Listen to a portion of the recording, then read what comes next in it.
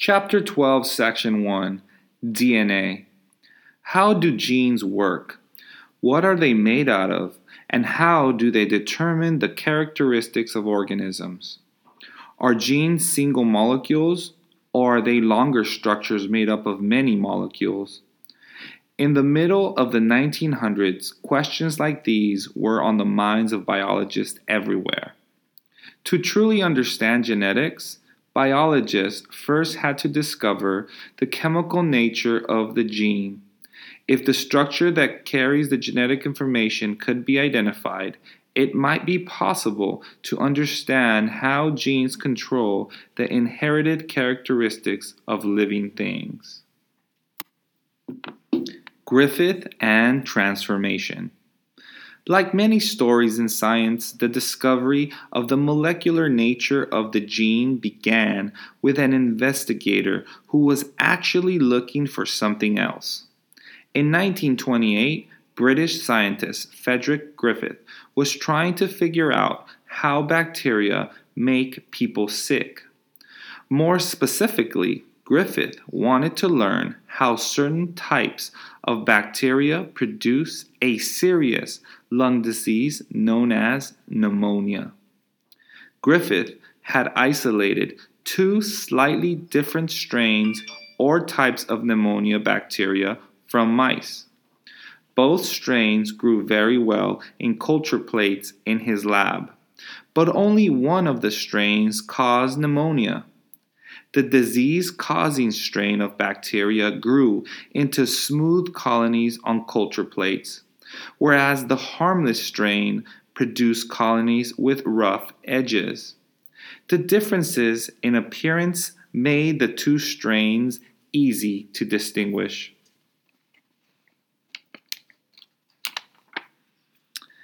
Griffith's experiments.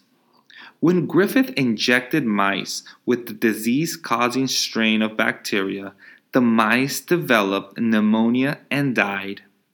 When mice were injected with the harmless strain, they didn't get sick at all.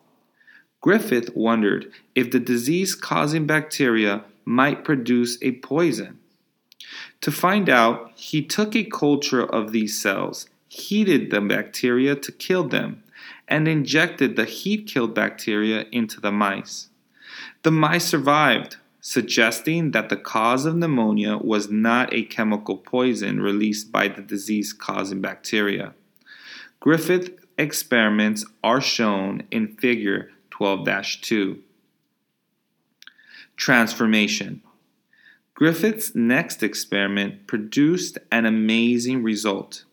He mixed his heat-killed disease-causing bacteria with live, harmless ones and injected the mixture into mice. By themselves, neither should have made the mice sick, but to Griffith's amazement, the mice developed pneumonia and many died. When he examined the lungs of the mice, he found them filled not with the harmless bacteria, but with the disease-causing bacteria. Somehow, the heat-killed bacteria had passed their disease-causing ability to the harmless strain.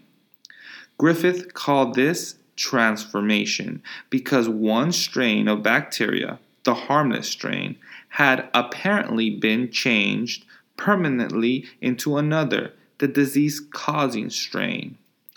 Griffith hypothesized that when the live, harmless bacteria and the heat-killed bacteria were mixed, some factor was transferred from the heat-killed cells into the live cells. That factor, he hypothesized, must contain information that can change harmless bacteria into disease-causing ones. Furthermore, since the ability to cause disease was inherited by the transformed bacteria's offspring, the transforming factor might be a gene.